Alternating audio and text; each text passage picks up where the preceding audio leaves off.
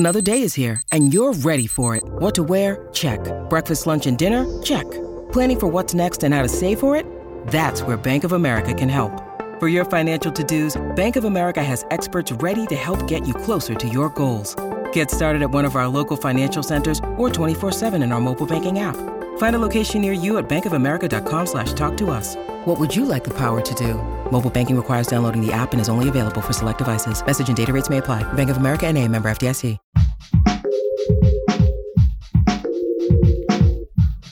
What if you could become a better person, not by working harder, but by allowing your inherent goodness to take the lead? And not because you're a bad person, but because there's something inside you that's ready for more. How to Be a Better Person gives you one tiny step a day you can take to be the person you want to be. My mission? To help you keep growing. Hey there, and welcome to How to Be a Better Person. I'm Kate Hanley, your host and the author of the book, How to Be a Better Person, which makes a great companion to this podcast and a wonderful New Year's gift to yourself or someone that you love. This week, we are doing the New Year's Plan Jam, where I'm talking to folks with a few different areas of planning expertise and perspectives and asking them how they plan for the year ahead. I'm also going to be sharing the process that I used to in Friday's episode. So it's really an action-packed week here on How to Be a Better Person, and I actually planned it to be action-packed here, now, this week, between Christmas and New Year's, because this is often one of the quieter weeks of the year when you might actually have some space to do some thinking and reflecting and planning. Today, I'm talking with Jessica Tudos, a mindful organizer based in Toronto who specializes in helping people who have multiple passions take good care of all the things they care about, including themselves, by being more thoughtful and organized. In addition to organizing, Jessica is a former Olympian gymnast and author of the children's book, Kika, the Upside Down Girl. I had Jessica on earlier this year. I think it was in 2022. What year is it? I had Jessica on earlier this year to talk about life admin and staying on top of all our tasks that I collectively refer to as adulting. I got a lot of great feedback from listeners to her content. So Jessica, I am so excited to have you back. Thanks for being here today. It's great to be back. Thanks, Kate. So tell me how you feel about this time of year as a person who fully embraces planning. Are you like, rah, New Year's planning, let's go? Well, it's always interesting, right? Because we're all busy in our own ways with the whole holiday stuff. And there's this, all these messages coming like, have you looked at your year? Have you reviewed your year? What are you doing for your annual planning? Mm-hmm. So it almost feels like there's a should in there. You should be having some version of this. And so I think for me, over the years, I've realized that while I enjoy doing it and taking stock of what's happened, it takes a few weeks to do it. And I find that when I put it into place, it's usually at the beginning of January. So I agree with you. The week between Christmas and New Year's is, for me anyway, it's like thinking time. And for a lot of people, when I work with them, it takes the pressure off. Like you don't have to do this thing in December when there's so much going on. So that's the first thing, is timing. Because we really want to give ourselves space to think about, what went well, what could be better, what we want to keep, what we want to let go of. Amen. Can you give us a peek into your own New Year's planning practice then, like including when you do it? Sure. So I think I start, again, when I'm getting the emails and seeing the posts about all this stuff, I start thinking about it. And I start looking back through my daily diary agenda. So I use a paper-based agenda, which I love, and it's by week. It's a weekly. I spoke about this in the Life Admin. But yeah, so I love my weekly journal because in there, at the end of the week, there's like, what are your highlights and what are things to work on? And so I try my best to fill that in. And in December, I make a point of reviewing it and then looking at each month and saying, okay, so what are some highlights? What are some things that went really well? And I just collect that, in the book, but also in my mind, knowing that at the end of the month or even into January, I'm actually going to write it down. And I have a structure for that when I'm ready. But as I said, I feel like with more space, it's not like I sit down in 2 hours and bang out the whole thing. No, it takes longer. Right. Well, does it take like I don't know, 2 sessions, 3 sessions? I'm just curious. Like, do you plan it out on your calendar or do you kind of notice, hey, I'm in the mood? Yeah, I notice it at first just I sort of take the pressure off myself and just start thinking about it at the beginning of the month. And then around this time, middle of the month, I'll set aside some time on my online calendar with time blocking. And I'll say, okay, for this hour, I'm going to review, my months. I'm going to go backwards and see. And you know what often happens? And when I work with others on this, the same thing happens is across the board. We forget so many of the things that we've done, especially earlier on in the year. Right. And so by going back and when you have written it down, either in a digital or paper-based or whatever format you use, you go back and you're like, oh yeah, I did that. Oh, right. These things we take for granted that we now have in place, well, they might have happened in January or February. And so it's such a great reminder and it builds confidence, that we see, okay, we've done things because, I think we all fall into this, like, I'm not doing enough, or maybe not all, but often, there's so much pressure to do more and be more. And especially if you're in the entrepreneurial space, there's no finish line, right? So you just kind of keep going, and reflecting back and seeing your successes it's wonderful. And it's really, really important to celebrate that. Yeah. So I do that first. Okay. And do you write those things down New Year again, or is it just more of a reminder?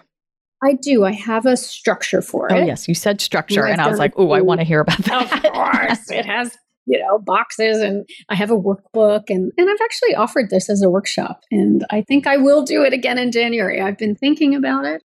I've had a bit of a rough fall, when it's harder to get things done, you have to look and say, okay, like what's possible and how can I take care of my health and take care of my emotional, well-being in order to do the things that I do. So I've had to scale back a bit, which is never easy, especially for someone with, this portfolio life full of things.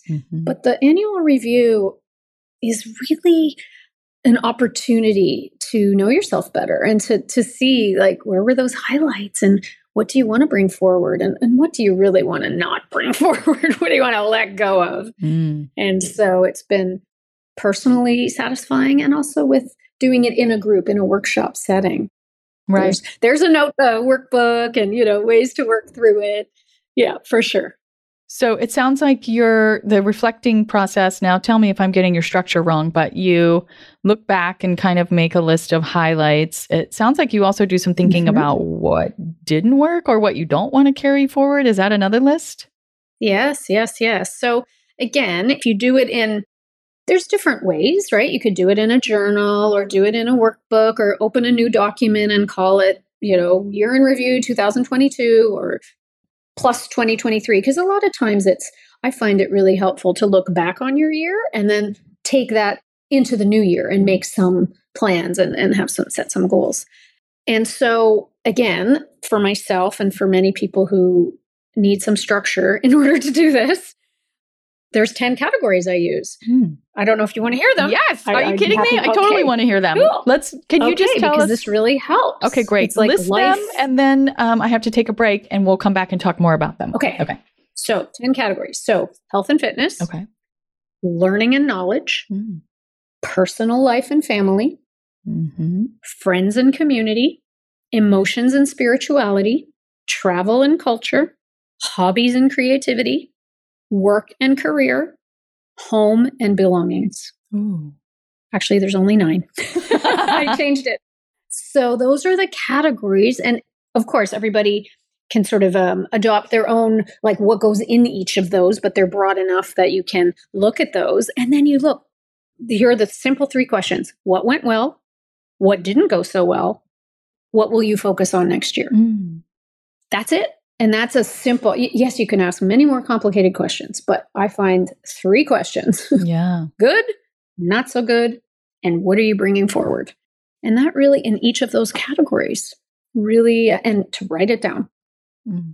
I love that. Okay, great. Thank you so much for sharing that. Some people might hear 9 and think that's a big number, but I hear all those categories and I'm like, oh, this is great because I'm not forgetting anything. I'm not neglecting anything. Exactly. And the order is intentional because, again, some people might put like work and career right up at the front of it. And yes, it's important. But I guess in my mind, I'm feeling like health and fitness, learning, like I've sort of, taken these categories and use them in a way to hopefully broaden your sense of like what actually went on in your life. There's a lot of depth. Amazing. 9 categories. I love it. Thank you for sharing that. We'll have to take a quick break, but we'll be right back. And I want to talk some brass tacks. When you need mealtime inspiration, it's worth shopping Kroger, where you'll find over 30,000 mouth-watering choices that excite your inner foodie. And no matter what tasty choice you make, you'll enjoy our everyday low prices, plus extra ways to save, like digital coupons worth over $600 each week. You can also save up to $1 off per gallon at the pump with fuel points. More savings and more inspiring flavors make shopping Kroger worth it every time. Kroger, fresh for everyone. Fuel restrictions apply. Okay, welcome back to my conversation with Jessica Tudos, a mindful organizer who is sharing her New Year's planning process with us. So, Jessica, thank you for sharing your 9 categories and the 3 questions that you ask. You said you could write it down. I'm curious, like, what you use exactly. I know there's a lot of options out there. So, yeah, can you share those details with us? Sure. And in designing this workbook, I did it first for myself. And I thought, and then I think I maybe mentioned it to a few people and they're like, this is great. I want to do it. So I developed a workbook. Each page has one category and that's what you put inside, what went well. And it's just, again, the challenge here is it's hard to think back, right? Like what went well in my travel and that, if you don't have it written down somewhere, you're just using your memory. And so sometimes that doesn't work as well as if you've written it down. Mm-hmm. So again, I'm always the fan of try to track as you go, whether you use a calendar or a notebook or whatever it is, a journal, because then when you do this, you look right back onto that and you see it. There it is. I see that too, right? And it becomes easier. Because sometimes it's frustrating when you're like, there must be more to this category. Like, is this it? Mm-hmm. So writing it down ahead of time is always good. But yeah, I use the workbook. I print it out and then I have it from year to year. Awesome. Oh, that's great. Mm-hmm. So you also mentioned goal setting. And I know that this process that you're sharing with the 9 categories and the 3 questions is going to inform your goal setting. But it sounds like, is goal setting a separate activity? And how do you think about that if so? Yeah. So my relationship to goal setting has been an interesting one. As someone who, again, has interest in many different fields, I found over the years that sometimes goals and goes along with New Year's resolutions, sometimes there's this pressure. Like if I set this goal and what happens if I don't reach it? I'm going to feel like I failed and that won't feel very good. So I see it more as plans. Like really, if you're planning ahead, and yeah, your intention is to get there. But for me and for many others, there's a more gentle approach to that, I feel like. And there's not as much pressure, which can be difficult to manage when things don't go quite to, what you expected. Mm-hmm. So in that question, what will you focus on next year? Let's say health and fitness, if you can look big picture and then break it down into, okay, and if I would really like to rest more, what are 3 things I need to do specifically to rest more? I need to go to bed earlier. I need to do whatever the things are, because I think having a bigger plan and then break that down into action steps is what allows us to get there. Got it. So it's not so much, it's not so much like, what am I going to achieve? It's more like, what is my intention and how do I move toward that intention? Yeah. And in this category of my life, like, how do I want to show up? Mm-hmm. Like in 12 months, when I do this again, what do I want to put in what went well? Mm-hmm. Like what's going to go there? Because then we can see that and go, okay, health is important to me and I really need to rest more. And so what will I do to get there?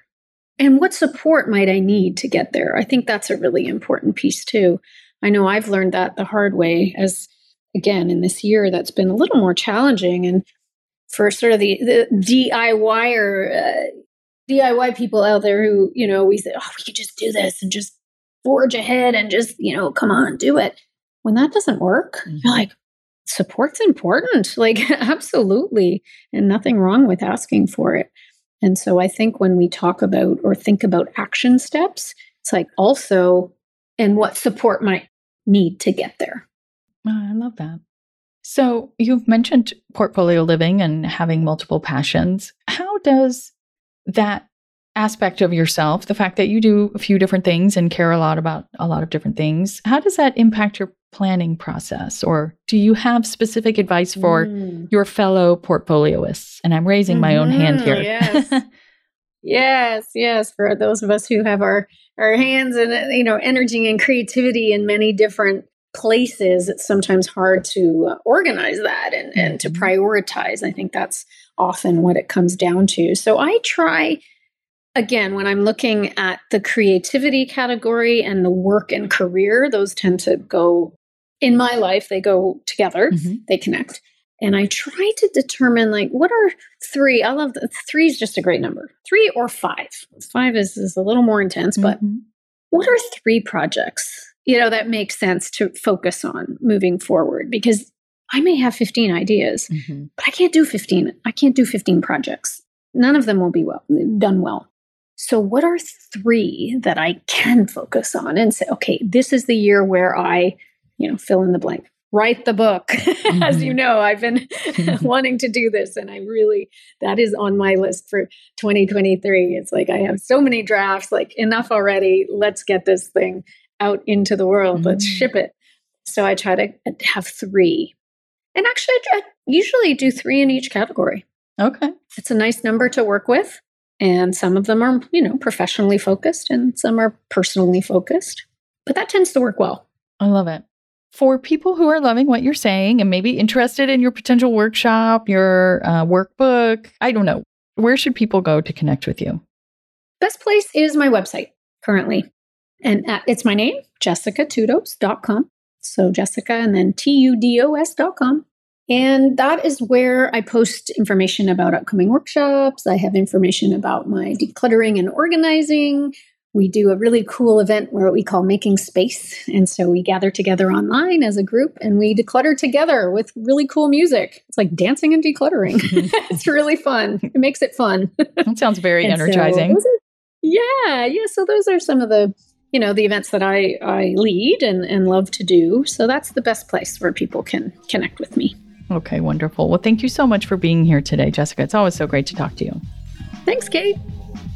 How to Be a Better Person's theme song, Left for Deadish, is by Junior85. The episodes are mixed by Sound Advice Strategies. If you liked what you heard in this episode, share it with someone you think would like it too. Your voice matters. Also, How to Be a Better Person has an official newsletter that sends the past 5 episodes and a well-chosen meme to your inbox every weekend. Sign up at beabetterpersonpodcast.com and click on Get Podcast News. I also love to hear from listeners. I mean, I love it. Send me an email by clicking on the Contact Kate button at beabetterpersonpodcast.com, or you can tweet me at Kate W. Hanley, don't forget the W, or find me on Instagram at Kate Hanley Author. I look forward to connecting with you.